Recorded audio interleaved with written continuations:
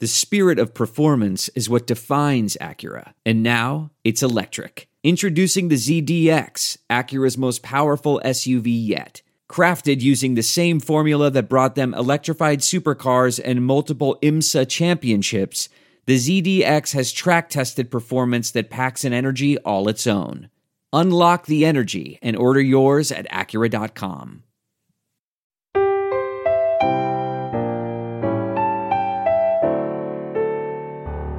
You're listening to the Back Home Network, presented by Home Field Apparel. Saw the games, physical basketball I was at the games. versus You were physical not. fouling. You watched them on YouTube. Anyway. I saw the game. I watched the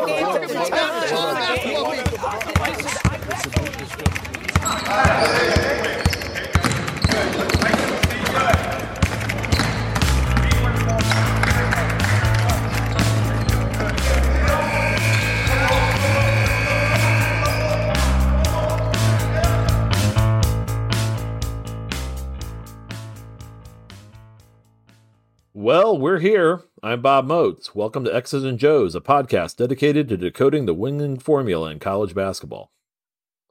And I'm Mike Weemuth. Welcome you to episode 3. How were certain rosters constructed for this year and how are they doing? The good, the bad, and the ugly. Recorded on the evening of Wednesday, January 17th, 2024. So, Bob, about last night. Speaking of the ugly and the bad. Would you say you feel daunted? No, maybe faltering a bit. Let's go with that. Yeah. Maybe faltering a bit. Yeah. Yeah, the funny thing, for a whole lifetime, we were promised in song that would never happen. Never. And shall not. Was it shall not? Yeah, I always say shall not. I mean, or cannot. Yeah. Cannot. We cannot falter. Yeah. And,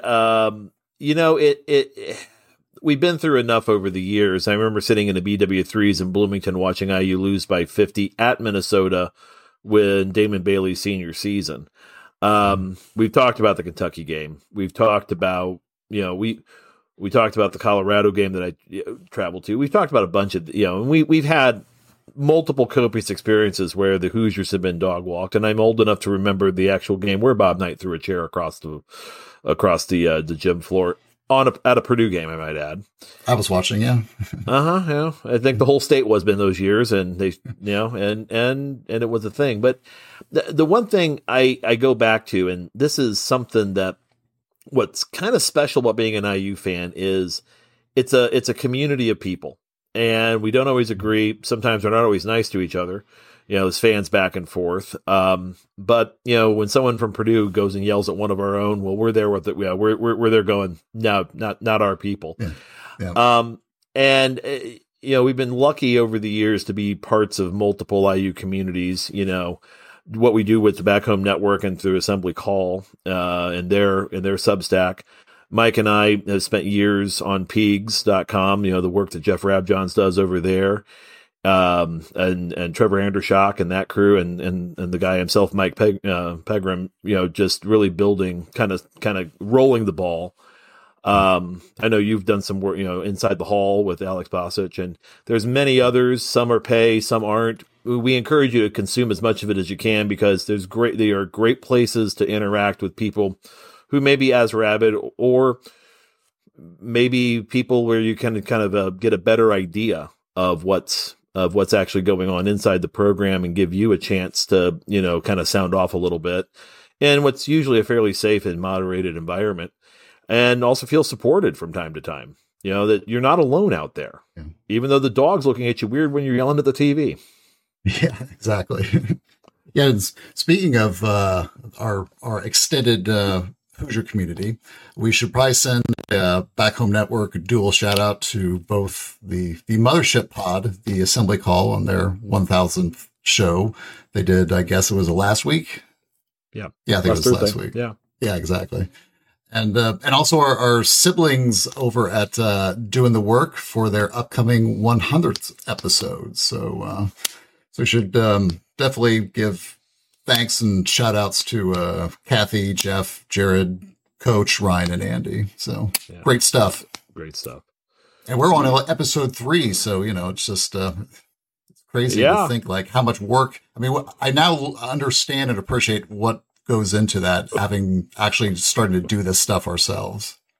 There are people who are like, where's Moats been the last month and a half? Well, Exactly. I was actually doing the math and added up the episode counts from MASH, Seinfeld, and The Honeymooners. And if you added all those together, it would still be less than half of all the episodes of Assembly Call. That's amazing. That's amazing. And that's, and a lot of really high quality content and a lot of good relationships. And, we're going to be getting a chance to experience that, through this community, upcoming in a couple weeks. Exactly. Yeah. That's our housekeeping note. The Back Network meetup is upon us. It's like just short of 2 weeks away, I guess. Saturday, February 3rd at the Upstairs Pub. The game time for the Penn State game, which is before that, is a noon tip, I believe. Yeah, noon. So, the Assembly Call boys will be doing their live post-game show up at the Upstairs starting, I believe they said they'll give like an hour, I think, gap in there in terms of allowing everyone to walk over from Assembly Hall to the Assembly Call show. So I think planned for about 3:00. So yeah, we will both be there. We will be there. I mean, I've got a little easier time hopping over than some people, but it'd be good to hang out with Mike here for reliving the old days in Bloomington and our old haunt of downtown around Kirkwood. Yes, exactly. We will be at a fine cigar shop that we were very familiar with, and it's kind of our usual tradition whenever we get together in Bloomington. So if people do happen to see us downtown, they can certainly stop by and say hello if they're into cigars in the quad area there. Let us know. Yep. And again, there are a couple of people we desperately need to thank. The sound and look of this podcast owes a great deal first to Bob Thompson for our opening and the sounds that you hear that really kind of capture when we first heard them and we worked through them, really captured what we were looking for from the get-go. And then when we saw our and that's Bob Thompson who is responsible for that, and John Ringer of ringdesign.com for designing the logos that you see that are just, again, really just on message and on point, and couldn't be happier and more thankful and grateful to the two of them. And we definitely owe them a beverage or two for what they've done for us in getting this going. So absolutely. Thank you. Absolutely. Huge thank you to the two of you for your hard work, for really a lot of us in the network. So Mike, saw that you got a really cool New Year's gift. Well, absolutely. Yeah. It's, I was very happy. For my Christmas list, I'd politely asked / begged Santa to steal me a copy of the that 600-page manifesto written by Connor Stallions, on his detailed plan to seize the reins of leadership within Michigan football. But sadly, the Jolly Fat Man did not come through for me on that one. But I came through from Michigan another way. So yes, exactly. Yes, you didn't need the 600 pages, Connor. You just didn't need them. Yes, exactly. maybe that was the secret plan somehow. So yeah, but something did come through as far as a gift arriving last week in my mailbox from Home Field Apparel, our mutual pal. Bo Haynes, aka Nola Hoosier, he sent me this, and I'll lean up a little bit. It is a 1993 Charlie Ward FSU basketball football dual T-shirt, and it is awesome. And I was quite happy to get it. Full disclosure, I was a rabid FSU and Bobby Bowden fan back in my younger days, and yeah, the more from this, the delivery pouch that came from Home Field, the shirt brought back all those memories of that era in Seminole football history. The 93 title team with Charlie Ward, as the Heisman quarterback, I guess the 50 points. I remember that the Noles hung on Michigan up at the Big House, and all the full bag of Bowden trick plays that made me a devoted follower back in my teen days back in Terre Haute. So I remember you in the Indiana Memorial Union at the pool tables with a Florida State hat. Mm-hmm. You know, that you wore, that you wore. Like I knew Mike. I knew Mike was there. I could just tell from the back because there would be one Seminoles hat that was in that area, and there was Mike. And whenever you go to, I would be at the pool tables. That's true. Incredibly good with the stick, I might add. But again, anytime you go to home field, that's the feeling you get. And as you're looking back at those eras of when we were growing up, and also watching the Hoosiers beat Charlie Ward in the NCAA tournament, that was always fun to do because he was one of the last basketball guys to really play the way that he did. Yeah. But home field really does a great job of capturing those eras for multiple schools throughout the United States. And honestly, it was just I was so tickled for you getting that, because I just remember how much. I remember sitting in Memorial Stadium watching IU play Ball State, and Cam Cameron set up the Florida State throwback play, and then we were doing the tomahawk chop up in the stands. I believe so, yeah. Yeah, because they were throwing it back to Jay Rogers. I mean, that's and that's the sort of feeling that, when you put a shirt on from home field, that you get. So, yeah, exactly. Yeah, and I guess the next holiday thing we just got through with Christmas. So Valentine's is approaching. So maybe if you want to get your special someone a wearable gift that features their favorite college team or alma mater, that is, I would definitely recommend home field.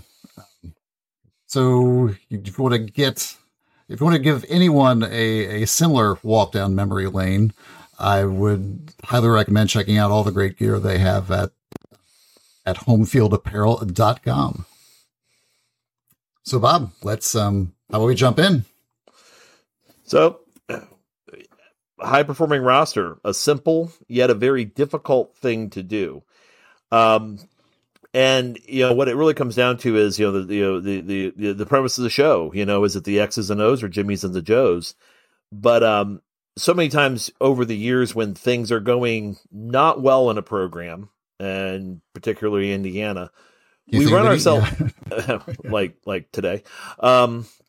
There's a conversation of what's missing, and it kind of goes into this, and we kind of go into this sort of, we're big fans of Monty Python and the Life of Brian, where they follow the shoe, and the shoe followers go this way, and follow the gourd, and the gourd followers go this way, and we get in these camps where it's this, or we need that, or the talent, we need more shooting like we've had with Jimmy Rail, or it's an either or construction. An either or. We need a Jamal Meeks to bring this all together, and that you catch that sometimes, and that's kind of the false argument, because we know a lot of the fan base is a heck of a lot smarter in how they look at this.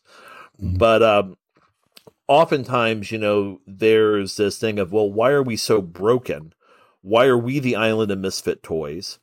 Mm-hmm. And when you look at the classic Rankin and Bass work of Rudolph the Red-Nosed Reindeer, it's just, there's this belief that, well, you have these groups, so you have the perfect toys over here that Santa drops off, and then the rest of them are outcasts who are misfits.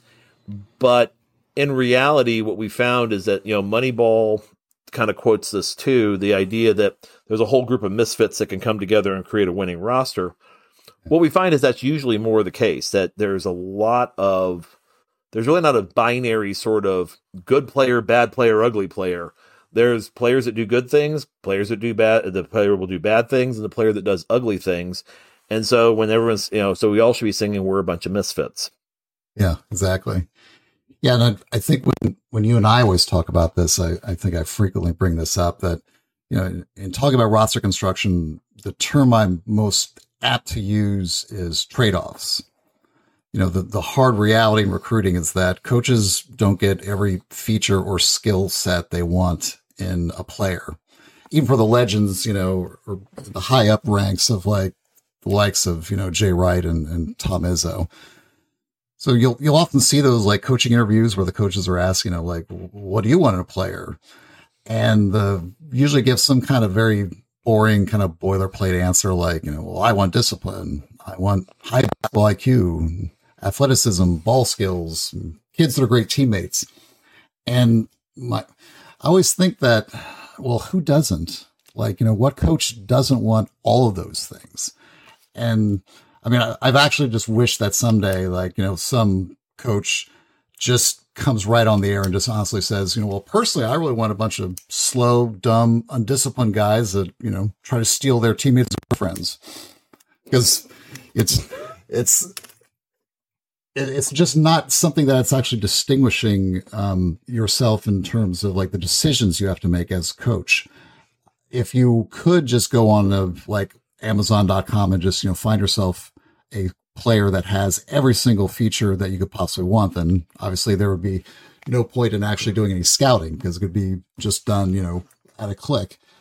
So in a way, the public answers tell you very little, but what coaches actually do behind the scenes is in terms of their choices on who they recruit and who they don't recruit is actually very interesting.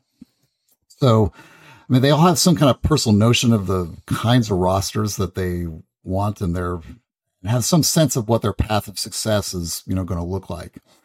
The more relevant question for coaches, I think, is something like, coach, what areas of the game do you want to excel at above all others? And what facets are you most willing to sacrifice to achieve that excellence? And those offer lists tell you a lot. They really do. Oh, yeah. And how the roster's built and how they're deployed tells you a lot also. Tony Bennett and Shaka Smart are rarely ever looking at the same guy. They and a lot of times it's rooted not just in offensive philosophy, it's rooted in defensive philosophy. And I'll grant you that oftentimes coaches will say, well, the kid can shoot.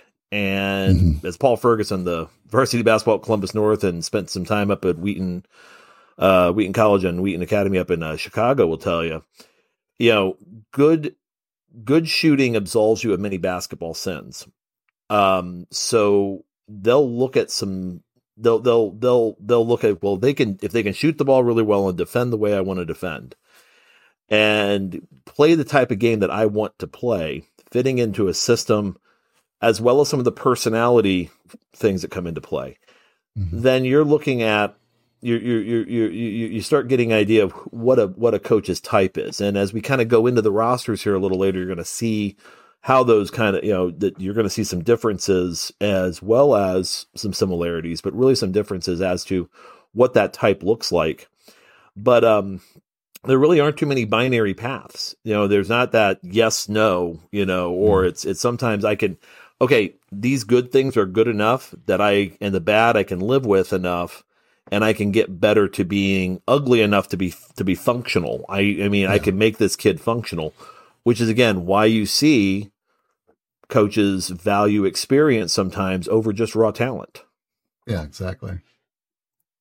Yeah, we can take a look at the sample, I think, in which we can demonstrate this, and I'll pull this up and this is again for the folks that are just listening on audio only pod.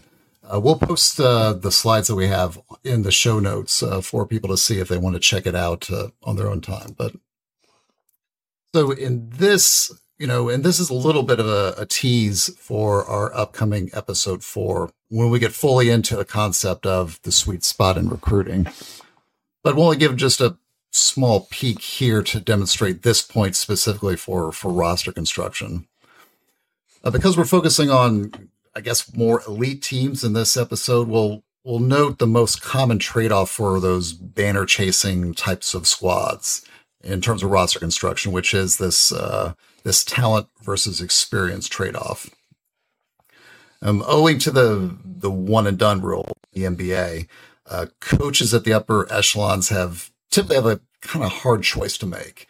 Do you focus on those truly gifted top 20 kids that, might leave after 1 year and jump to league, or you take those kids that are that one level lower and who are slightly, let's say, less productive as freshmen, but will stay around longer and actually start to develop into the kind of players that compete for national championships? So can you tell us a little bit about the measurement you're using, the evaluative tool you're using, box plus minus? Exactly. Yeah.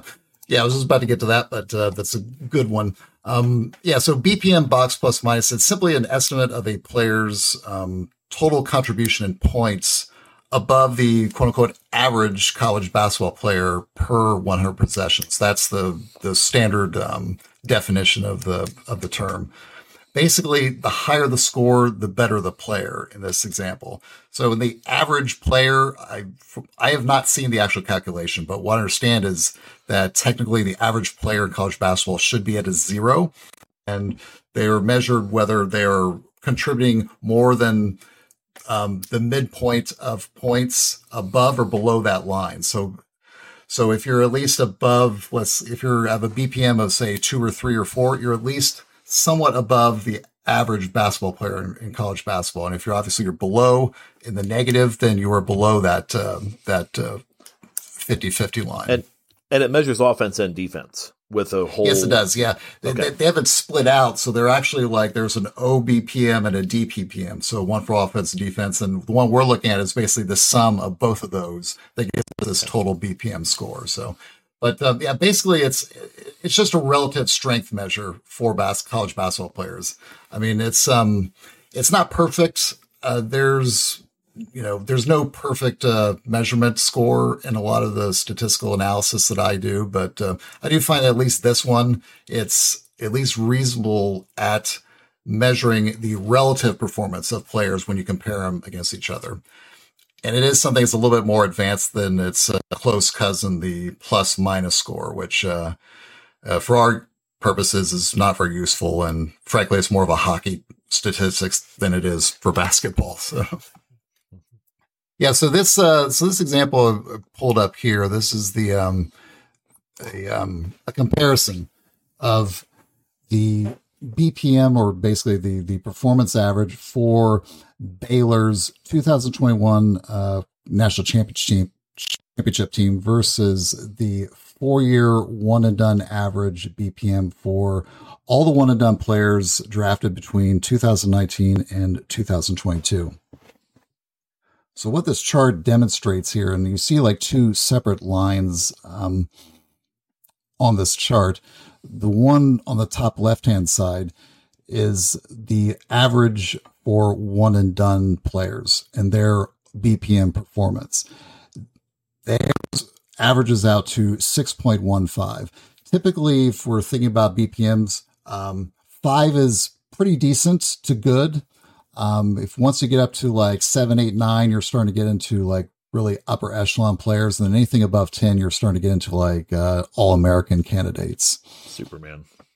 Yeah, exactly. So in this example, one and dones are averaging a 6.15 BPM over that 4-year period. If you look at Baylor, who won the championship in 21, their starter core, their 5 starters, go back, let's say 2 years from when they won the national championship. In this example, let's call it year 1. Their average BPM is 2.82, which is well below that of the one and done. So you can see that the one and dones early on are the better options. They will come into college and simply outperform most any underclassmen, typically sophomore and freshman. That is, let's say in the either whether in the sweet spot or even further below. They are the best players by definition. What the advantage that kicks in for the sweet spot players is that they will stay. One and done players are gone. That's why you see in this example, the one and dones are their performance is signified by in year 1, and then there is no continuation. You'll see if you're looking at this slide, there's just a dotted arrow upward indicating NBA development, which signifies that, yes, these players will be getting better, but their improvement will be happening in the NBA, not in college. For Baylor, in this example, once they go from year 1, they pop up to year 2, they're already up at 7.8. So they're already 1.6 above the one and dones from the year prior in that second year. By the time they get to third year, in this example, that's the national championship year, they're at 9.1. around 9 is typically what you see for like Final Four national championship teams. And so the variance is already up, of like 3.13 in this example. Some of that kind of helps explain why you'll see, a Kentucky or a Duke with a bunch of guys that, that 6.15 or that are kind of in that 6 level. They may lose a Sweet 16 game or an Elite 8 game because they're going up against tougher competition. They may have players that will eventually be better, but have been in the system a little longer, work better together, and also have more college skill, college level skill where they're able to counters better. They're able to defend at a higher level. They have a better college body or a better adult body. So you see that. I mean, I think that's one of the explanations as to sometimes why the one and done teams, the heavily stacked one and done teams, haven't just every year, see a Duke or a Kentucky or a Memphis at the top of the list. Of course. Yeah. And it's also just, it's just a reality of the performance improvement curve that you see with all college basketball players. Mm-hmm. Is that if you looked at the performance log for players from their freshmen to sophomore, juniors, and seniors, you see this like nice, sort of like upswinging curve in performance for basically all players. You don't see like cases where kids like start way up, high as freshmen and then like drop down to when they're seniors. That does happen, but generally, if you aggregated all of the performance measures for college basketball players, you'll see like there's just this nice curve that goes upward from their freshman to their senior year. And basically, no matter what teams you look at that make it to let's say the Final Four national championship games, you see the same thing. I'm throwing up this example up here. This is go back. This is Michigan State's 2000. Let's see, that's the 2019 team, which was their last Final Four team, against again the 4-year one and done average. Sparty starts out 2 years before they make the Final Four. Their core is at 3.92. 1 year before the Final Four, they're up to 8.17, and then finally in their payoff year, the Final Four, they're at 9.0. So this is remember that 9.0 number, guys, because it may come back. There may be a quiz a little later, may come back to be remembered and useful information for you. Yeah, specifically for that particular team. Yeah. And just looking at that's like. What I showed you is just the aggregations of players, like literally the starting 5 for those teams. This is just showing you like an individual player. So this is the box plus minus of Jared Butler from Baylor versus the 2021 NBA one and done class. So in this case, again, and this is pretty typical, you'll see for like sweet spot type players. I mean, I think Butler was like rated about in the 80s, Yeah, I think it's like literally 88 in his class. He's this is comparing his first year output to some one and done type players: Cade Cunningham, Moses Moody, Scotty Barnes, Jalen Suggs. He starts out basically at the lower echelon of this collective group. He's at like I think 3.8 as a freshman. You see Suggs and Cunningham are all above 8. So they're way above even like the normal one and done average. However, when you get to year 2, Butler's already up past basically all of the players, and he's all of the one and dones except he's basically tied with Jalen Suggs. So he's already essentially eclipsed 90+% of the one and dones just by going to his sophomore year.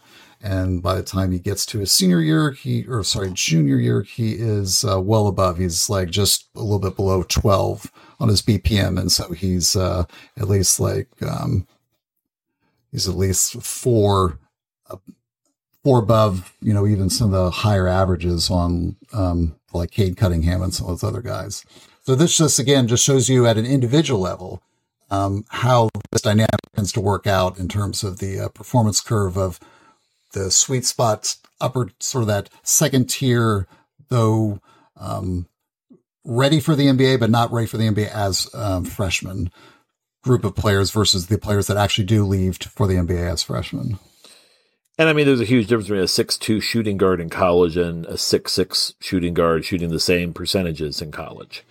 There's a lot of that where the league is definitely more elite, and you can be a very good, excellent, all-American college basketball player and maybe not play at all in the NBA, or at least play meaningfully in the NBA. So there's a lot.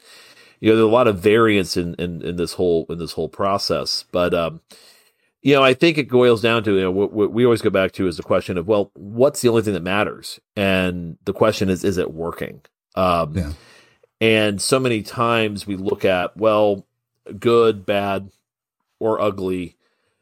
Oftentimes they can be basically the same thing, meaning that there are some bad things that are done that become good things. There are, player attributes we may not like that as freshmen, that by the time they're seniors, man, you really like that kid for your team, and because all of your opponents can't stand him. There is that thing where, where we start looking at the fact that we spend a lot of time on kind of the what's happening as well as how it's impacting a program, but and is that program winning or losing? And then ultimately it goes back to, we as Indiana fans are fairly sensitive to this, the idea that, well, you can fix all of your problems by talent acquisition. And I think what Mike shows in this in so many great ways for me, it's been, but there's a lag to that. And you may be seeing this with certain programs right now where when you're in one of the reasons why you see coaching regressions, because that first group went through and now they're reloading with a whole new group, and they've gone from a team that's performing at 9 on BPM aggregately. Now they're down to a 3, and they may miss the tournament. And they may have aspire to hit a 3 because they may not be there when they first started the season. So, there is a developmental process to all this that we kind of look at. And ultimately, it's as time marches on, is it working?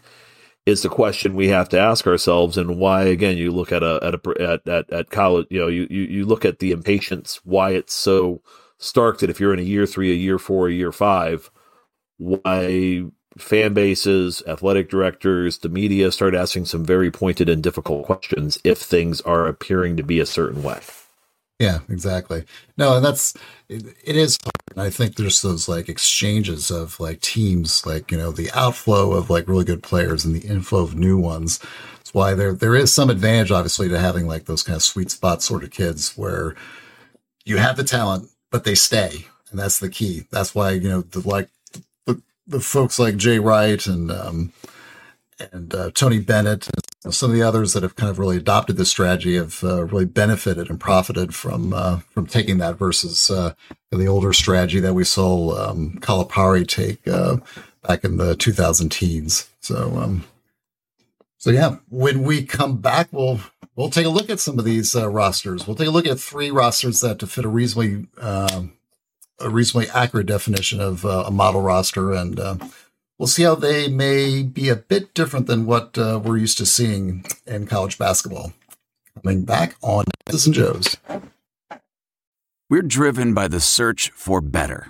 But when it comes to hiring, the best way to search for a candidate isn't to search at all. Don't search. Match. With Indeed. Leveraging over 140 million qualifications and preferences every day, Indeed's matching engine is constantly learning from your preferences. So the more you use Indeed, the better it gets. And listeners of this show will get a $75 sponsored job credit to get your jobs more visibility at Indeed.com/match. Just go to Indeed.com/match right now and support our show by saying you heard about Indeed on this podcast. Indeed.com/match. Terms and conditions apply. Need to hire? You need Indeed. Worried about letting someone else pick out the perfect avocado for your perfect impress-them-on-the-third-date guacamole?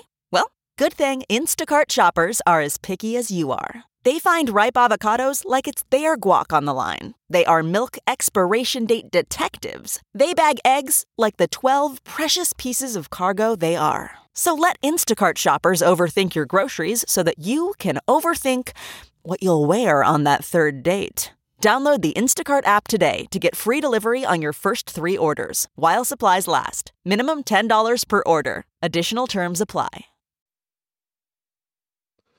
So welcome back. Model rosters, and we picked 6 teams that and 3 of them are going to be the model, and 3 are going to be what we call the misfits. And we kind of looked at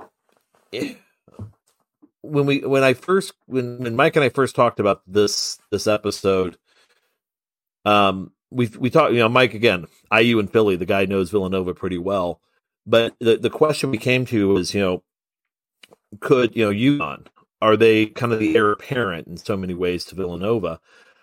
Could they be the last to do it this way? And I think the answer is no, because I think someone else will find ways to kind of do it the way that they're doing it. But in just a few years, Dan Hurley has figured out some things at UConn. And you're looking at a team that's, defending national champions.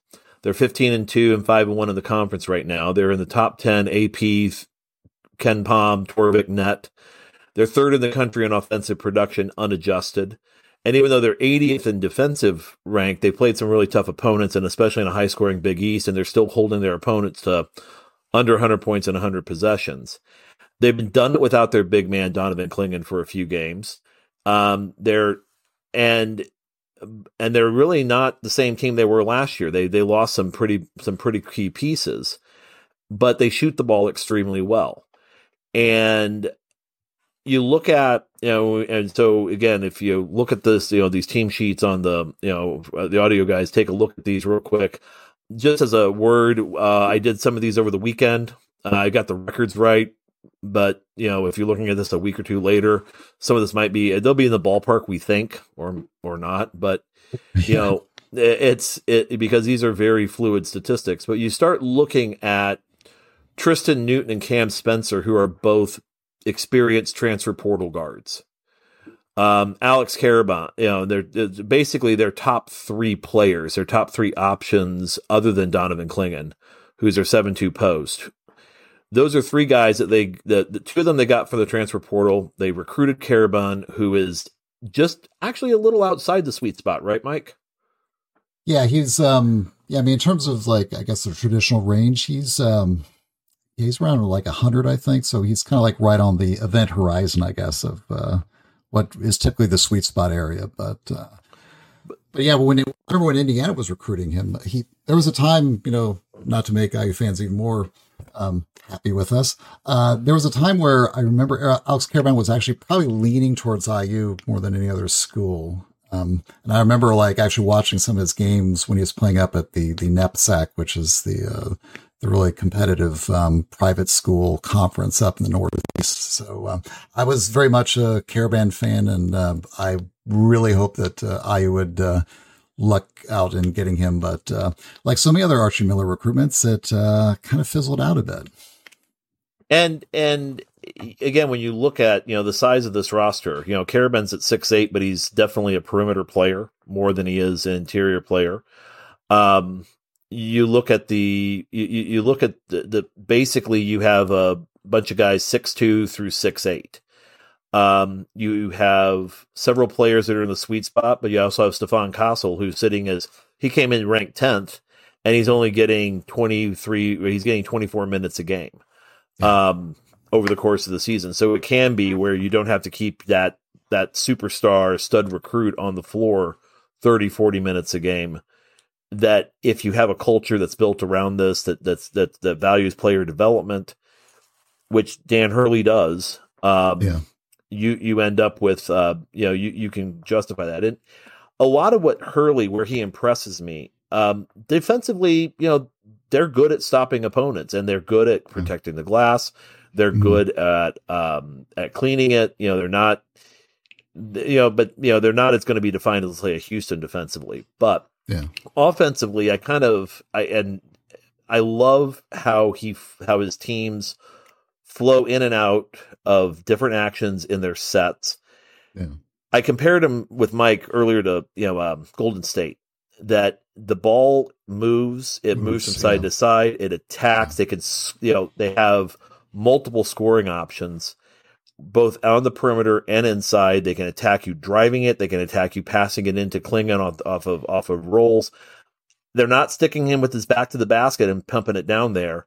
They're using him off ball screen action, handoff action, and really just kind of getting, a guy like Cam Spencer. And the great thing is, because the way they run this, the reads they make, all 5 guys on the court can end up with the basketball at any given time. All 5 are in a place where it's designed so that they can get the shot that they need off of it.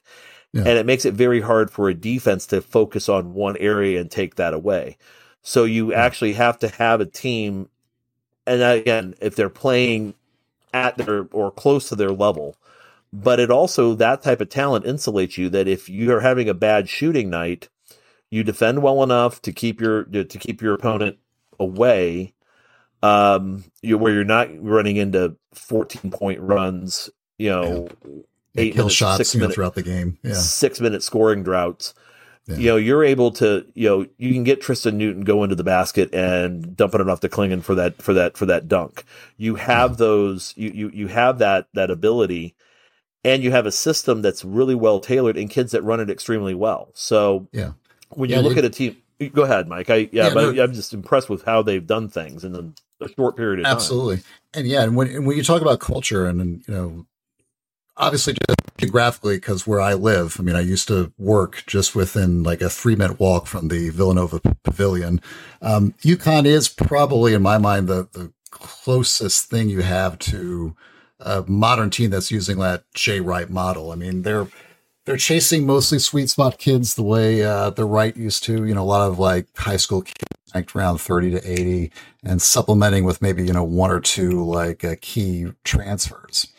I think right now they have, I looked on their roster the other day, they had 7 kids ranked the top 80 with 2 key transfers. There are 2 recruits lined up for the 24 class are both kids ranked, between 30 and 80.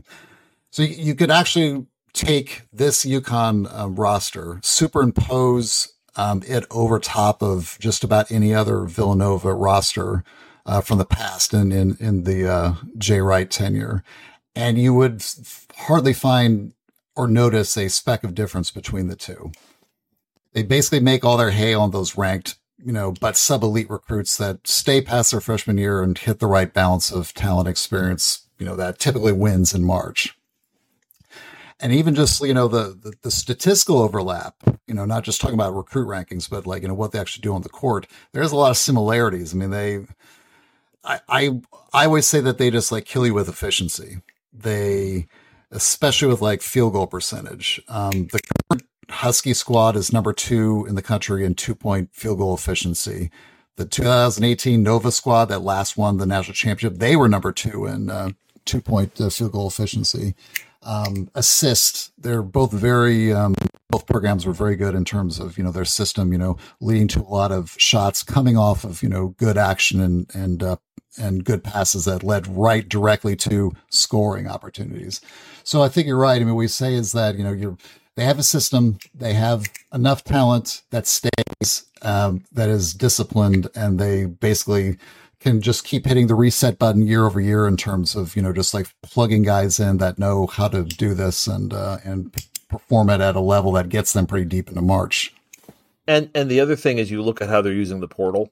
And that to me is what's fascinating as well, that, when you start looking at how players are playing against higher level, sometimes even against lower level competition. Tristan Newton, nobody, was not a highly sought after recruit coming out of high school. No. Over time, his body developed, his game developed, and oftentimes, and one good thing, if you guys spend the $20 on the KenPom every year, you can take a look at a kid and say, okay, well, how they do against A and B competition, tier A and tier B competition. If you have a kid that's shooting 40% from 3 in a mid major or a low major conference, and then you look at the 4 games they had as bye games, and they were shooting 20% with a 35% turnover rate, that may not be a kid that translates well to division to the high major programs, that are looking to contend.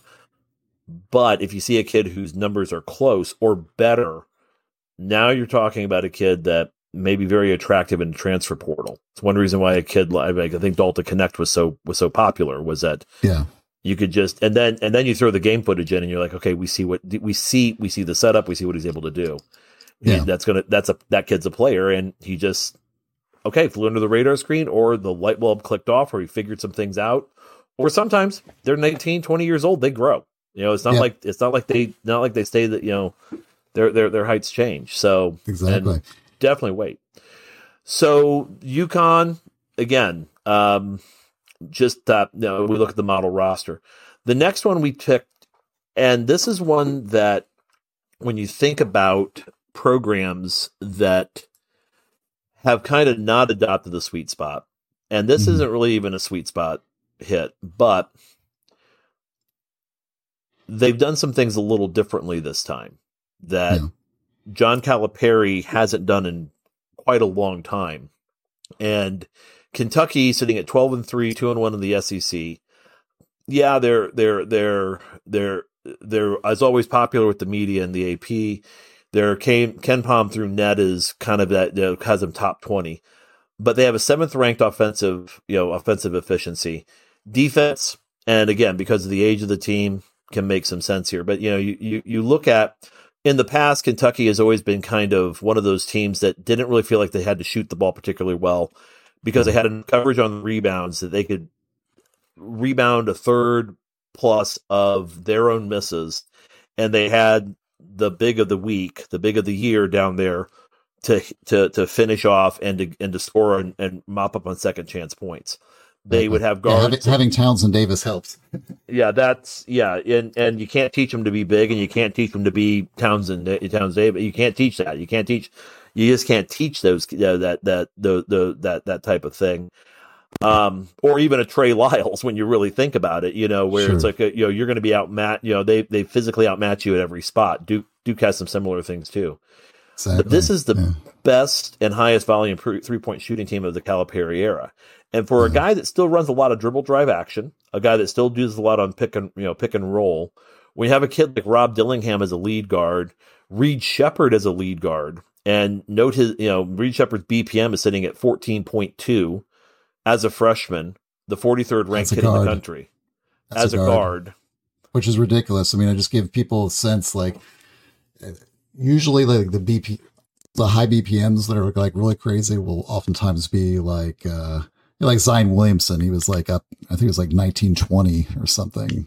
Trace Jackson Davis was 16 last year, with his utilization rate. I mean, Zach Edey's close. I mean, that's, So so exactly. So this is, and so you do have, and again, you still have Aaron Bradshaw there, who dealt with some injuries. You still have those one and dones there, but with Trey Mitchell and Antonio Reeves coming back as transfers, running the, that are putting up, I mean, you're kind of putting up one and done numbers. Yeah. You have a much different looking Kentucky team. Not only that, but not only are they the best and highest volume 3-point shooting team in the Calipari at UK, they're the fastest playing team that Calipari's had at UK. Yeah. And they're not turning it over. They're not turning it over. So they're not, their rate of offensive rebound is not what it because it hasn't had to be in the past. Yeah. But you look at how Calipari has kind of looked at, looking at his roster construction and going, maybe I need to move away from a bunch of guys who are jumping out of the gym, but now I have some guys who can actually create their own shots, get makes, again, break down defenses, and really put defenses into scramble modes. It's creating a better offensive flow for him with players that are, I would say, this is more like your father, or really your grandfather's Kentucky team. Exactly. It's you're seeing Jack Givens and Kyle Macy coming out here. You see more Rex Chapman. You see a lot more Rex Chapman than you actually do Nerlens Noel. Right, exactly, Yeah. or the Harrison brothers.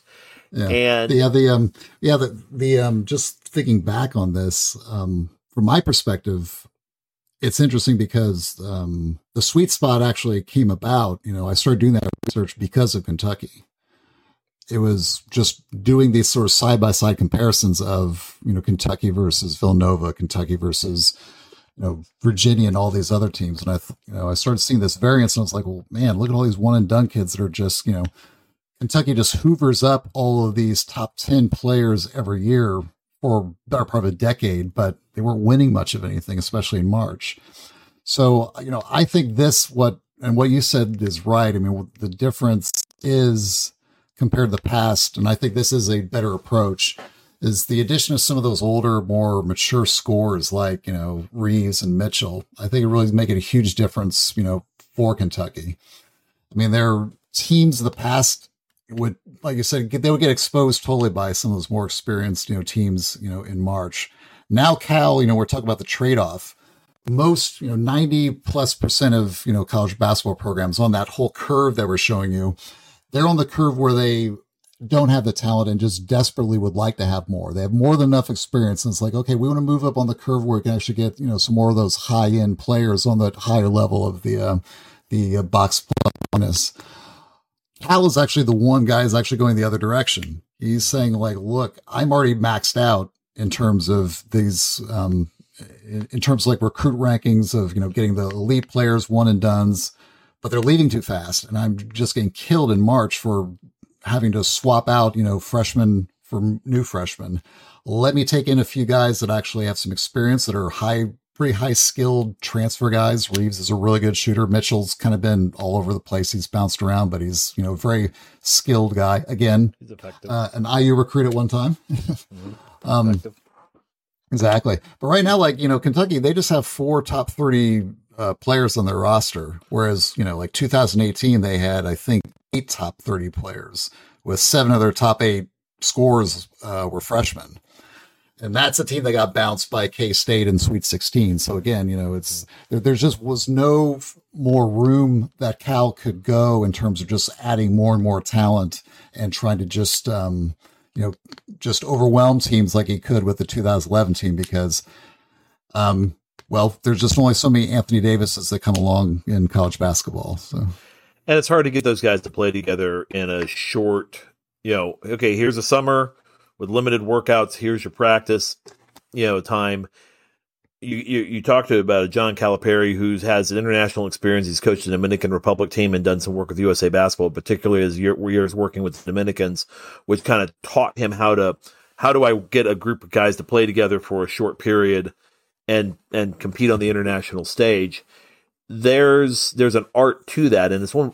And some people may look at this like, what's he saying? But it's what makes him one of the best coaches in the game today, because he's been able to, over the years, mold together kids who really don't know how, who don't know how to play the game on the collegiate level, get them playing the way that he wants them to play, and getting them performing throughout a season where they're at least competitive in one of the most difficult basketball conferences, top 3 in difficulty, as well as being a perpetual national contender, even though it doesn't always work out the way that they want it to in Lexington. Yep. We asked you guys to remember number 9. Well, we're going to go on to Michigan State because that 9 BPM, and looking right now at what should be based on Tom Izzo's past performances, that year 3, year 4, where his teams now go from building to contending. And there's a lot that looks very similar and a lot that looks very different about this team. They are currently 10-7 across the board. They are 2-4 in the Big Ten. They're out of the top 25. Last time, I think they got 7 votes. Because of their strength of schedule and the way they've played, they haven't really dropped. You're looking at a 10-7 team that's close in that in the top 20 in the metrics of the analytic sites of KenPom and Torvik, and they're 26 in the net. But unadjusted efficiency, they're scoring 112 points per 100.6 points per 100 possessions. Defensively, they're at 96.4, very similar, I think to UConn. But you're looking at a program though that their experience, they're 28th in KenPom with 65, with almost 2/3 of their minutes continuity, which means guys are in the same spots they were a year ago. They're the fifth rank. They had the 5th highest ranked composite class in 2023. Granted, they've lost Jeremy Fears to a tragic incident, and maybe back at some point. But this is a team that's 1-5 in non-Breslin Center games, and looking at they definitely they've been struggling all year to the point where Tom Izzo, there's some things clearly not working, and he's even saying this to the media, and he's saying it in public, where he's just like, I'm not sure how to get through to these guys. I'm not sure how to get them to do the things I've needed my teams to do since I've been here since the mid-90s. This is a team that's very dependent on Tyson Walker. They're a 6'1" transfer lead guard. Yeah, overly dependent. And I mean, Izzo's always been good at finding diamonds in the rough. Like he will find, he'll find a kid like a Tyson Walker. With the portal, it makes it a little easier for him because he can, kind of see how they play. But he's been the guy that has actually promoted preferred walk-ons, and had them be starters. And they were productive starters. Yeah. And again, runs good stuff, still very modern, it's not, very, very, still very effective sets, very effective offensive and defensive philosophy. Yeah. But you look at, Jaden Akins as a wing guard at a 5.6 BPM. You look at AJ Hoggard, who, and again, Akins was 54 ranked. Hoggard was 81 ranked. Malik Hall, 61. These are quintessential sweet spot guys, Mike. And we're looking at that 5 to 7 range, or that 5.5 to 6.5 range in BPM. Yeah. Where in the past, and we look at the Final Four teams, he's running at that 9 level. Yeah. And it's interesting because one thing Tom Izzo has always valued is rebounding. And in particular, holding his opponents to one shot. Yeah. And this team, even though it doesn't always show up in the analytics, you'll notice, and Tom even said it point blank. Well, what do the analytics tell you? Yeah, I was just about to apologize for both of us for using analytics. But about Michigan State. The analytics actually tell you what Tom was telling you, which is Matty Cisco's pulling down 30% of the defensive rebounds. Carson Cooper is pulling down 20, when he's, and they don't really play a lot together. What you're seeing, though, is you're seeing the two of them. The rest of the team is under 15%. And in the past, you saw that rebounding by committee was a thing that Michigan State did extremely well. All 5 guys took responsibility for cleaning the boards. Precisely. And you have a team now that, again, they're running decent stuff. They're shooting the ball a heck of a lot better. But just that coming together portion and doing the little things that have made Tom Izzo teams great, they're just not doing it. Exactly. And it's not happening, and it's showing up in the record. Yep. Yeah, if you want to sort of like draw a direct comparison, and it's good that you point out the rebounding. That's the thing that sticks out to me the most is just, like comparing today to the past. The 2000 championship squad, I remember they had a plus 12 rebounding margin, offensive and defensive. The last Final Four squad, the one that, we just flashed up earlier on the screen, they had a plus 9 rebounding margin per game advantage. Today, they're all the way down at just a plus 3. And I think on offensive rebounding, they're right at the national average, just like 0.2 above the national average on offensive rebounding margin. So they just don't quite have like the same kind of, capacity at pulling down rebounds and like you said, limiting second opportunities. And you add on top of that what he said, with Walker, like Walker's numbers match up just fine, let's say with like Cassius Winston, who is sort of like the lead guard on their 2019 Final Four. he's fine as far as the number one.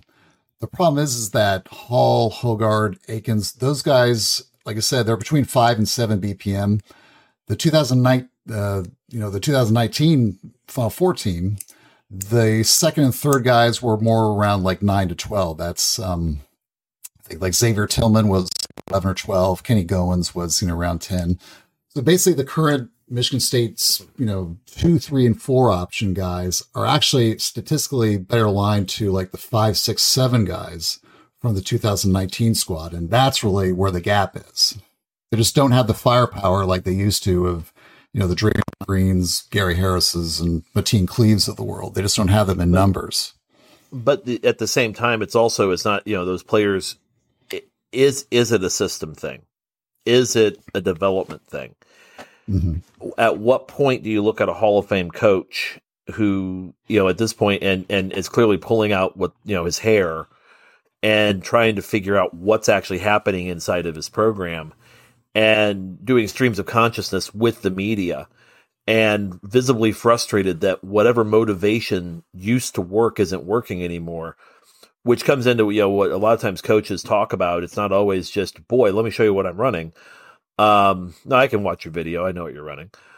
It's how do you get through to an ever evolving group of kids who are at sometimes, basketball, they've been good at it and they enjoy playing it, but that may not be their, they may see it as being a way to make some money when they get out of college. Yeah. But they're not as hungry as maybe other players that you've coached in the past, and how, and you've recruited them because you think you can unlock something.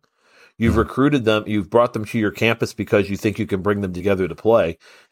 But now it's like, how do you kind of get through to them, and how do you move them in such a way? And I think as we go through the next 3, we're going to kind of get a better idea of one program that's having a similar problem. Exactly.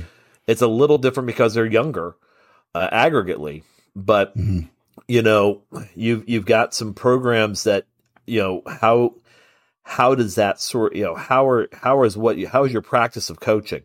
How is that? What are you doing differently? And it may not just be what's on the whiteboard. Oftentimes it isn't. How are you approaching situations and working through situations and getting the buy-in you need to be successful? Yeah, exactly. Yeah, I mean, from my perspective, I'm always looking at the numbers, and I think all those intangible things that you talk about show up in the numbers. I mean, they're related, but the numbers are almost just maybe like existing as a secondhand measure of those problems that are confronted on the team that really can't be measured at that time. Your system is 5 guys on the floor rebound, and you have 1 guy doing it, and that's a problem. And it's a big one. It's a big one. Yep. Yeah. So for that segment, we will move on to the next one. So after the break, we'll take a look at some of the Island of Misfit Toys and probably see some familiar names and faces in this coming segment. So stay tuned on X's and Joe's. Achieving a gorgeous grin from home isn't a total mystery with Byte Clear aligners. Just don't be surprised if all of your sleuthing friends start asking, "What's your secret?" Begin by ordering your at-home impression kit today for only $14.95. Byte Clear aligners are doctor-directed and delivered to your door. Treatment costs thousands less than braces. Plus, they offer flexible financing, accept eligible insurance, and you can pay with your HSA FSA. Get 80% off your impression kit when you use code WONDERY at Byte.com. That's BYTE.com. Start your confidence journey today with Byte. I normally find bras to be so uncomfortable and constricting, but Skims has changed that. I love Skims underwear, so I finally tried their bras, and Skims has delivered again. Skims bras are worth the hype for the amazing shape and support they give, but what I wasn't expecting was how comfortable they are too. I've tried so many bras in the past, and the main issue that I have is that they weren't supportive enough, to the point where they felt slouchy. I love my Skims wireless form bra because it's so comfortable and supportive. The older I get, the more I care about actually being comfortable in what I wear every day. And with my wireless form bra, I no longer have to sacrifice my comfort for the support I need. Shop Skims bras at skims.com, now available in 62 sizes, 30A to 46H. Plus, get free shipping on all orders over $75. If you haven't yet, be sure to let them know we sent you. After you place your order, select podcast in the survey and select our show in the drop-down menu that follows. All right. Welcome back to X's and Joe's. I'm Mike Weemuth with my co-host, Bob Moats. Now we're going to talk about Misfit rosters. What are they trying to do and how are they doing it? So, Bob, this is the fun part because we can actually jump into some familiar faces.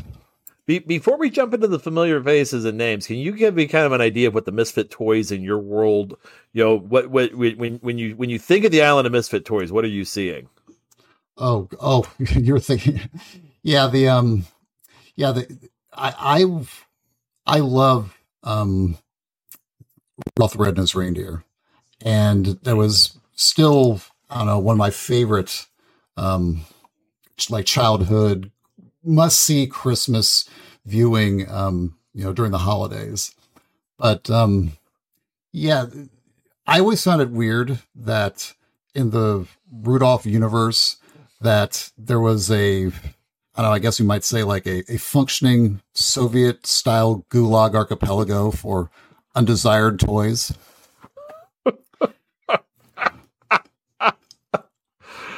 I mean, we talked about this, but yeah, I mean, it's just like, to this day, I still can't get over that. I mean, if you think about it, like the land of Misfit Toys checks off all the same boxes as the Solovetsky Gulag.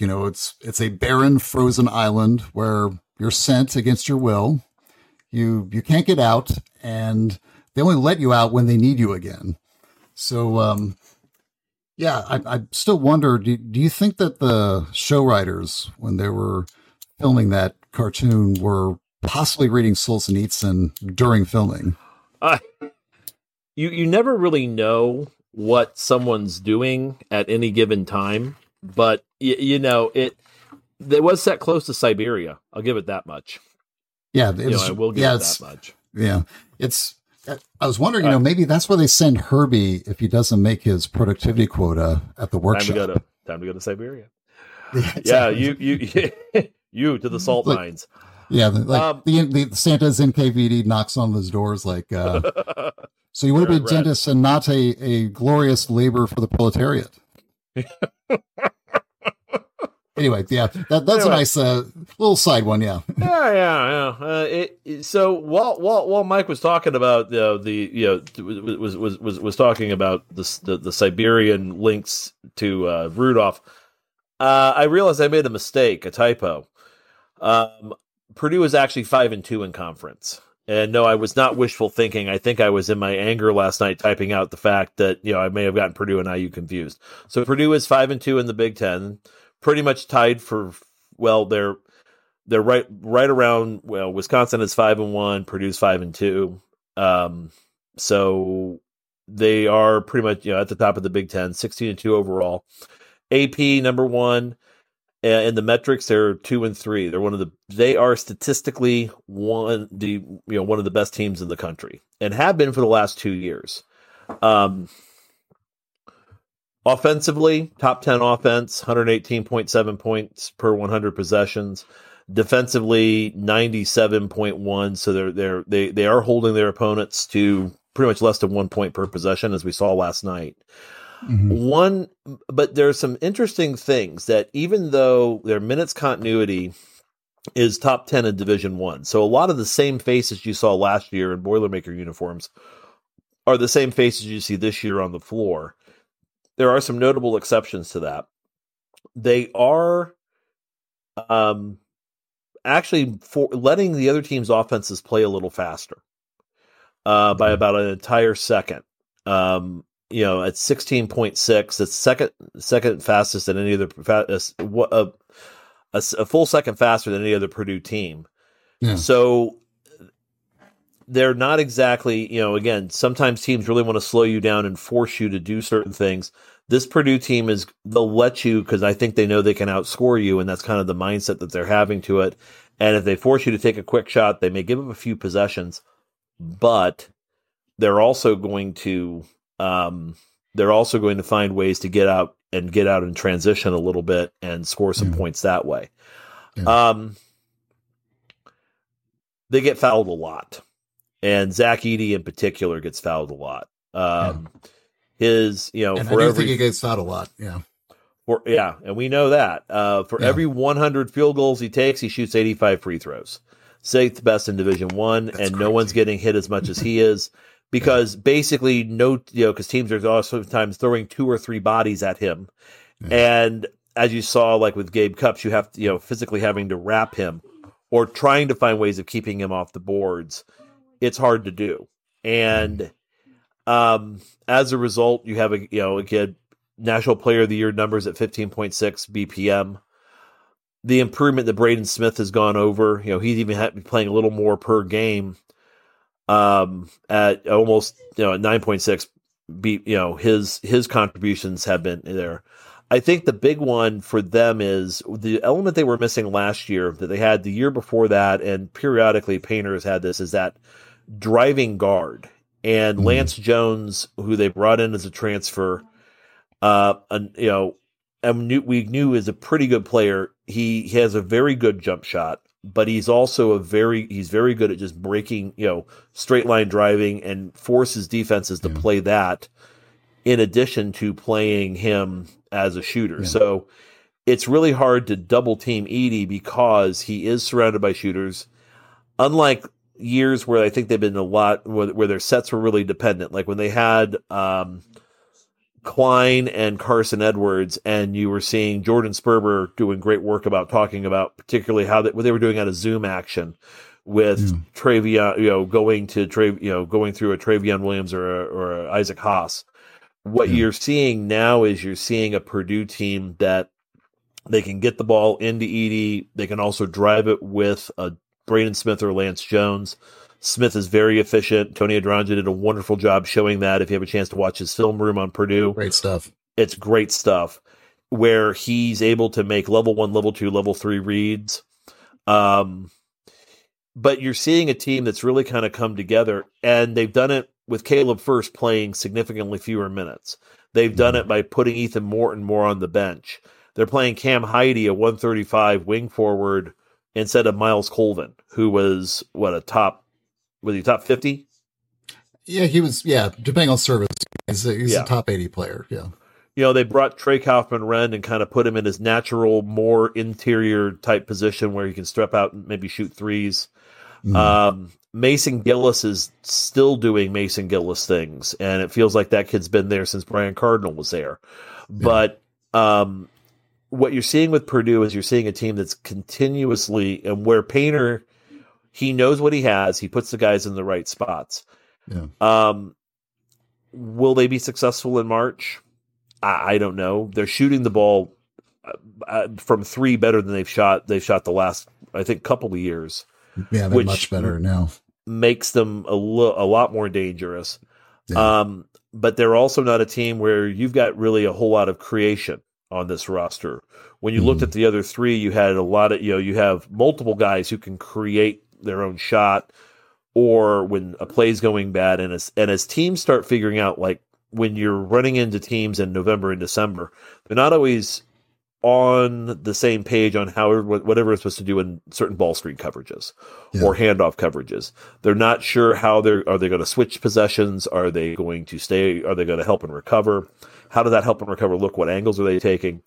By March, those teams that are sitting in the NCAA tournament, they figured that out. And a team like Purdue, who is more reliant on, even though there may not be a set reliant, but they're reliant on read and react, ball moving to the right locations, or on those sets actually providing what they need to provide. And they may not be able to turn the corner as effectively. And they may also see that maybe Zach Edey on that screen is holding. Maybe he's holding a player. Yeah, it's like March is almost like a little tighter. It's a little tighter. Yeah, no, March is. I always say March is almost like a different sport compared to the rest of the regular season in college basketball. I mean, particularly for like the Big Ten versus the NCAA tournament. And yeah, I think absolutely. If you're a Purdue fan, the number one thing that you would probably be happy about is Braden Smith is really becoming more like a regular, like lead quarterback style lead guard that you could see, going a little bit deeper in March. Last year, they were just so dependent upon Edey just, sucking in, defensive attention and just like, kicking out, rather than now Smith is really doing just so much better with like stuff off of, ball screen action with Edey, rolling, parallel with him, and then just playing essentially like a triple option quarterback. Is the big going to come after me? Do I lob it to Edey if he commits, or do I kick it out if the tag man, gets out of position? Like I said, Tony really, Adranya ran some really good film room on that. Braden Smith, go ahead. I'm sorry. I got a thought. My thought on Braden is this: when I see this kid play, I see a guy. Remember Greg Maddux when he was pitching? Yes. It was a sight to behold, because he was the ultimate pinpoint control pitcher, and he knew how to call. He could pitch almost a perfect game. He was brilliant, and he didn't have a blow by fastball. We're not talking. We're not talking Nolan Ryan at 102 mile an hour here, but Smith has enough wiggle, which means shifting. That ability to kind of quickly change directions on a move, where he can just be evasive to a defender, but he has enough shiftiness where he knows when to use his bursts of speed and when not to, that he's able to get in those areas. So I know that Smith is one of those players. It's kind of interesting to watch. And I mean, we can kind of see that he's moved, that he's moved and elevated his game. There's still definite weaknesses on this team. It's going to be interesting to see how they get exploited. So it'd be interesting to see if their February is the same as it was last year. Yeah. But exactly. No, I think the last thing I'll say about Purdue, I think they, everyone makes a kind of a comparison to the UVA team from 2019 as a kind of, parallel of a systems-based team that really does look like they have sort of the numbers and metrics and firepower to actually win a national championship. I think that's definitely true. I would say that the one thing that I'm still wondering about Purdue, because I think they really do check a lot of the boxes. I do wonder about the fact that, compared to, let's say, that UVA team, that team had 6 NBA guys on it. I mean, they were a system team, but they were a system team with a lot of individual talent. And teams that have like one guy that has like a huge BPM variance between himself and everyone else, those teams don't always fare typically as well as ones that are a little bit more like evenly distributed in terms of performance. So, that's the one thing I would say that, is, gives me a little bit of pause about Purdue in terms of, how they match up with a lot of recent, national championship teams.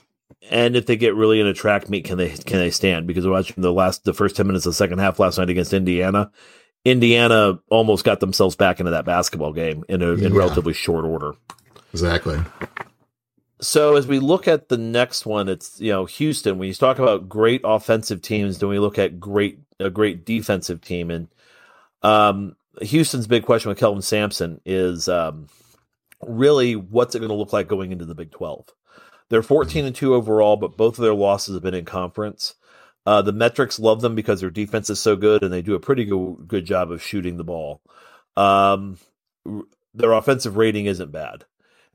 Defensively, they're really good. But what's interesting about Houston is, unlike a lot of teams who are really good defensively, they're more willing to give up an assist, because what they're going to do is they're going to lock down on their man. They don't really switch. They fight through every screen. They help and recover quick.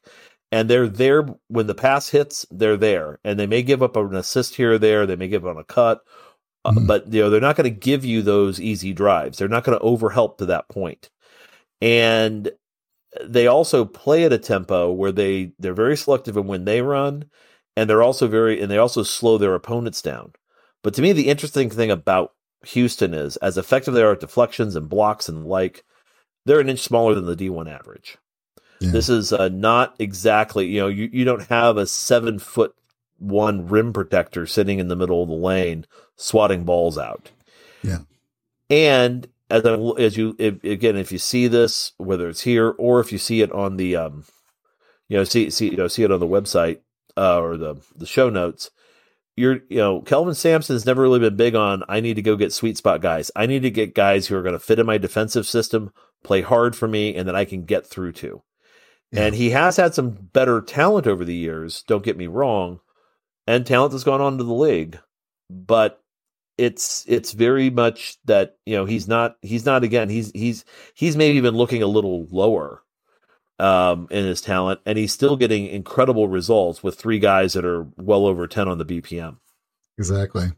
Yeah, when I always talk about Kelvin Sampson and specifically like his time in Houston, it's hard just because I'm a metrics guy and I'm always looking at numbers. And with him, you almost have to look at not the numbers, but sort of the descriptions of his players to get like a better sense of exactly like, what he's trying to do and what he's shooting for. So his recruiting bios for his players, they tend to have a lot less mentions of things like skill. Hear a lot about, his players shooting or their ball handling and things like that. It's far more about variables like physique and, ability to play like high contact style of basketball. Like before the show, I actually printed up the, some of the descriptions of his players, when they're coming out of high school or, coming out of the portal. And you'll notice that almost every one of the players has some mention about their physique or something about their like physicality.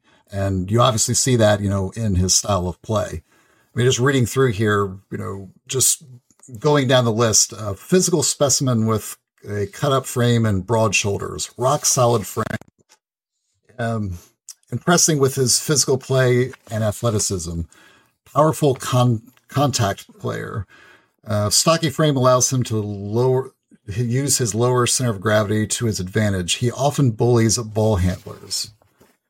Big-bodied. Physically, he's long, strong, and holds position well. So you see, just like going down the list, all of these players can't really be described accurately by the number that they get.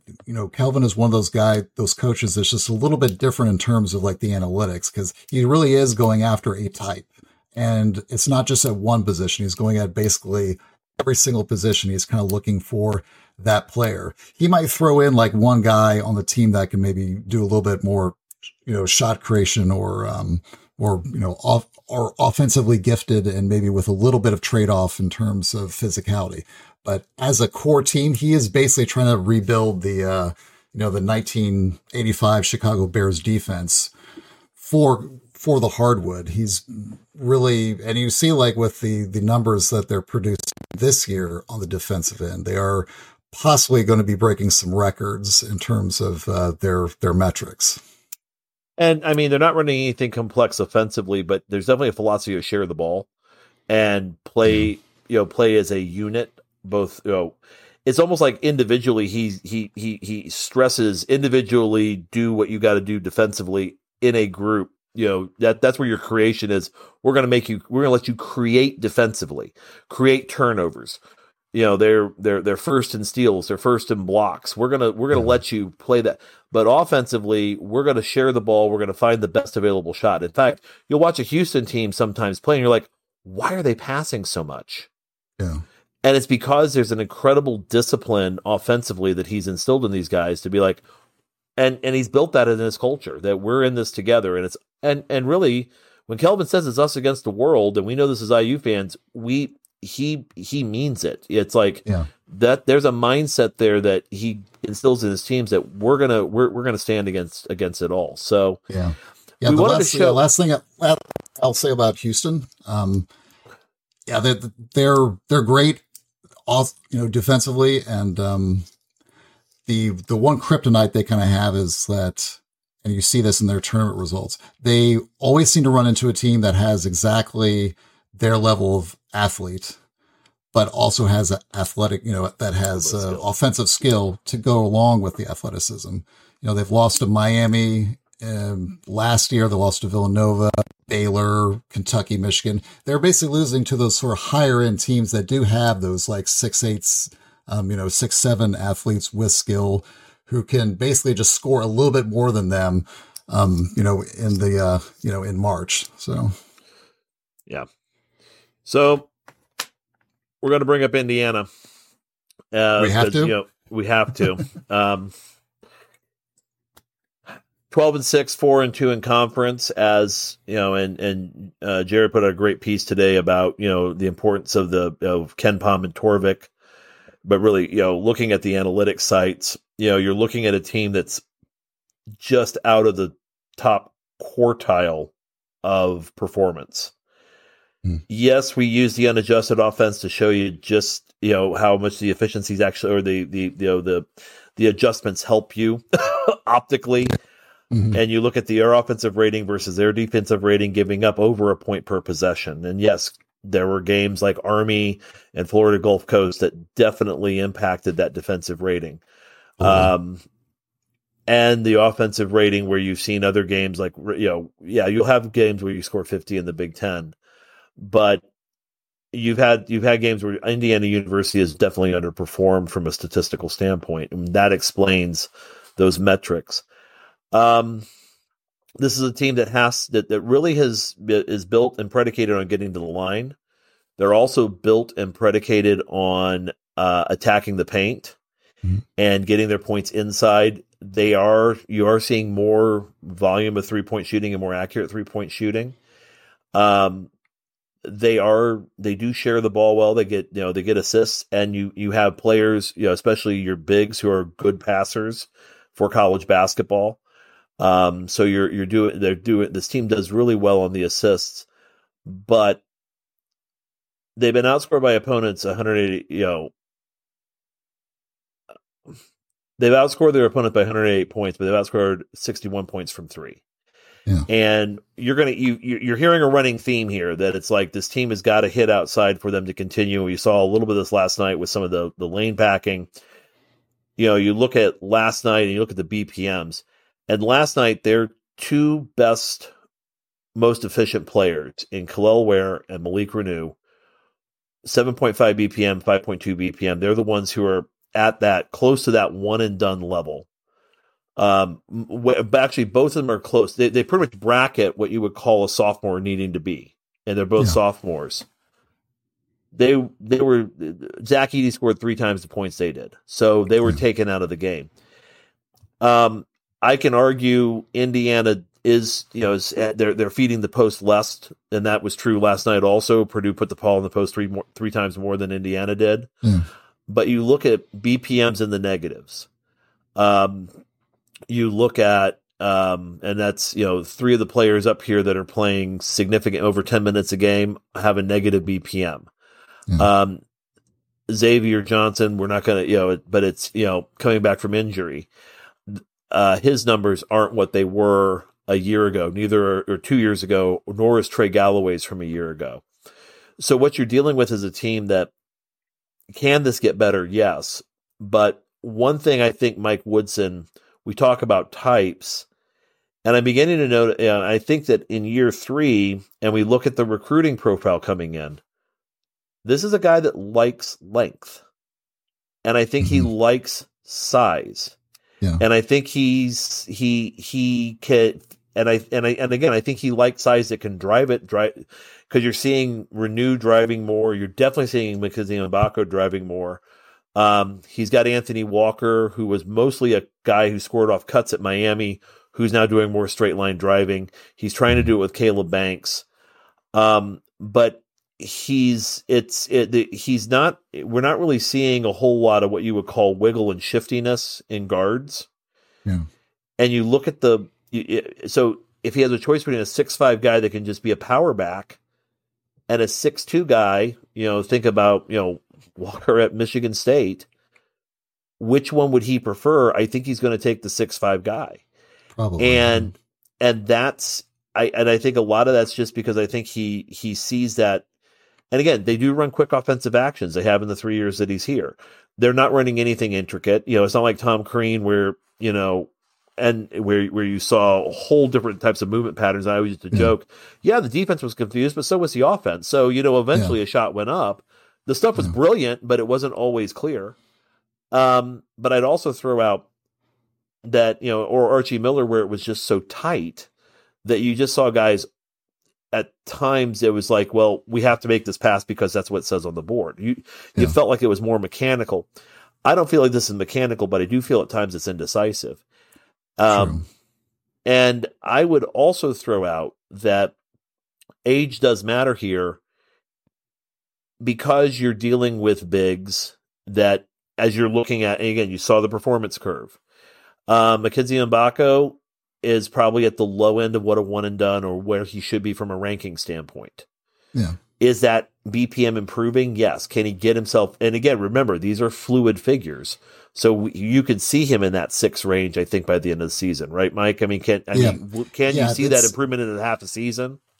Yeah. I mean, it's possible because again, it's an aggregated score. So, he's got to hit more, but he's definitely, I think some of his early play may have, put him in a little bit of a hole in terms of his numbers, but he's definitely starting to become much more of a threat consistently game to game.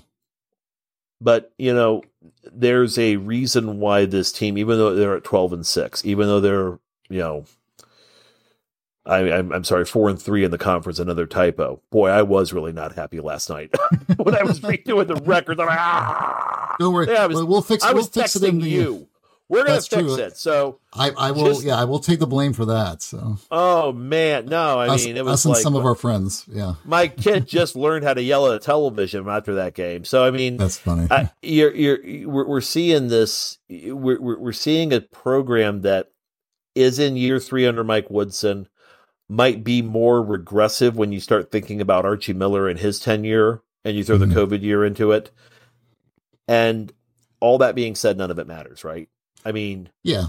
I mean, that was our last episode, basically. We went in depth on the chip stack and such, and none of that. And the point is, in the era of the portal, when you're seeing what UConn's done, when you see what Kentucky has done, and how they've shifted, when the question's going to be, can IU make the turn that they've made in the first 2 years under Woodson? And I think, you can have always a reasonable level of optimism as a fan that that's going to happen. Yeah. I also think, though, that it's going to be very interesting to watch the machinations with Liam McNeely coming in and nothing else. We'll see if Derek Queen comes. It's still pretty much right on the bubble. We're not really sure where that's going to go. But looking at, will there be with Xavier Johnson leaving after 6 years and Anthony Walker as a 5th year leaving,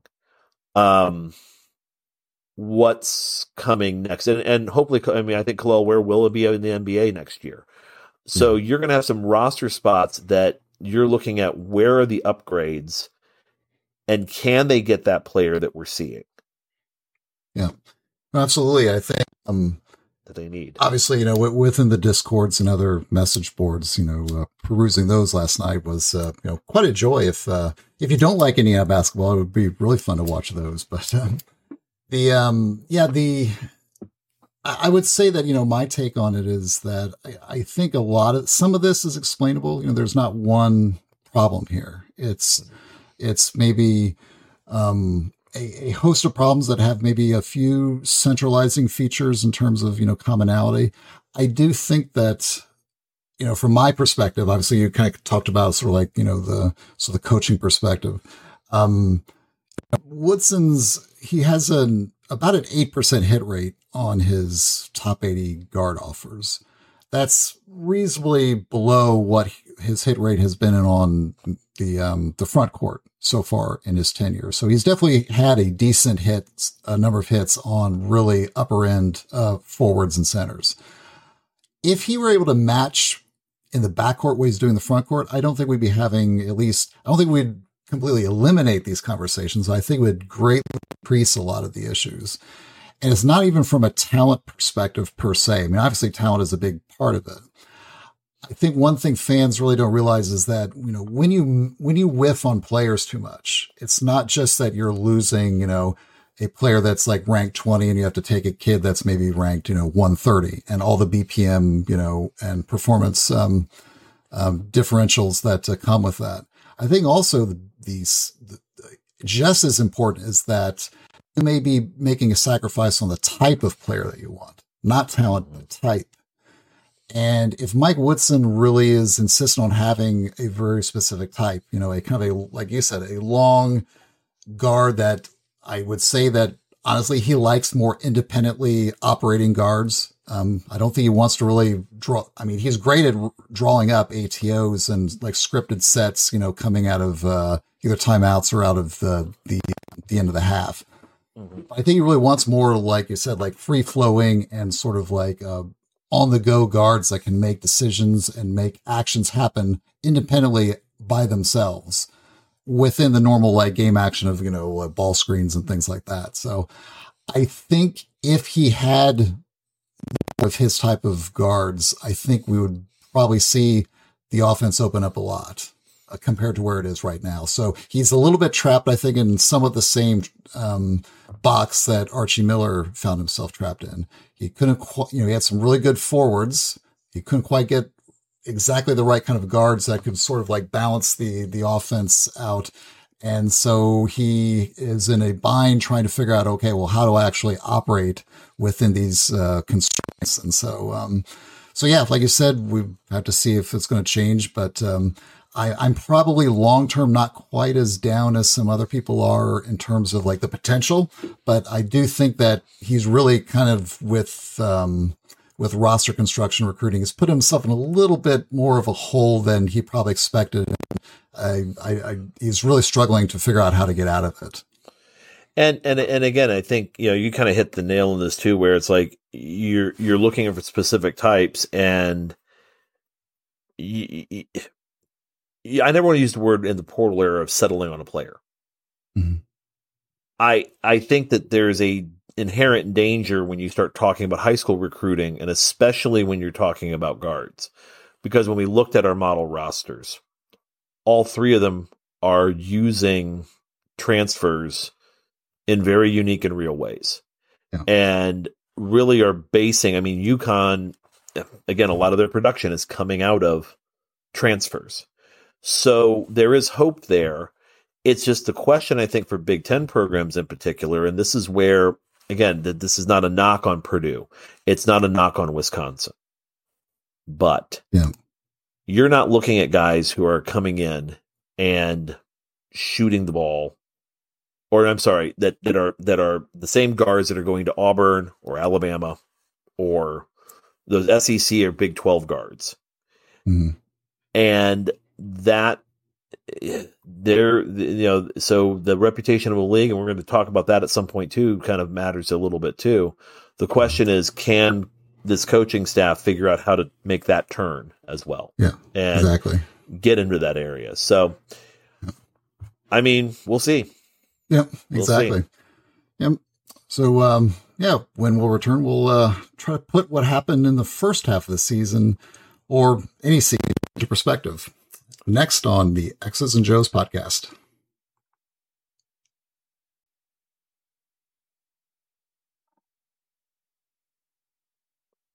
And welcome back to X's and Joe's. I'm Mike Weemuth, joined by my co-host Bob Moats. Bob, in our last segment, national championships. Or a conference title. Conference title, yeah, exactly. Getting a tournament. Hanging some kind of banner somewhere. And for some programs, it is a tournament berth, but it's how we spend a lot of time. And again, Jared brought up a great point. He just had a Substack article in the community that talks about what stinks about the analytics is that game 1 counts the same as game 31. Mm-hmm. It just does. And so those are the facts. And they don't build in an improvement factor. They don't build in the win factor as much. But the thing that kind of stinks, and I think a lot, and this is going to be interesting for the Big Ten this year. We're going to see some interesting things happening, I think, in the tournament selection committee. Mm-hmm. There's been criticism in the past about how many Big Ten teams get in. And if there's going to be a year where they look at the Big Ten and say, maybe not. Maybe this is a year where there's 3-4 Big Ten teams that we can actually take, because as you look at it, and I do use the term "stinking pile of average" to describe the Big Ten. It's one of my favorite terms that you use, by the way. I really like that one. And you just look at a Big Ten game, and you look at when you see Texas A&M playing Kentucky and in College Station, and you flip over to a Big Ten game, and it's like, it's like the game just it's like I'm watching in slow motion. There is a difference, and I think it's something that it's been over 20 years since the Big Ten has won a national championship. There have been plenty of national runners-ups, but at the end of the day, where do you need to be at the end? It's you as the season progresses, you become less system dependent. Yeah. And it's why I think Micah Shrewsbury had a lot of luck at Penn State last year in the Big Ten tournament versus other better teams. I think it's why you saw other programs kind of jump up and eclipsed, because you have to have the talent levels and you have to have the philosophy behind it to actually go beyond your sets, go beyond how your offense is functioning.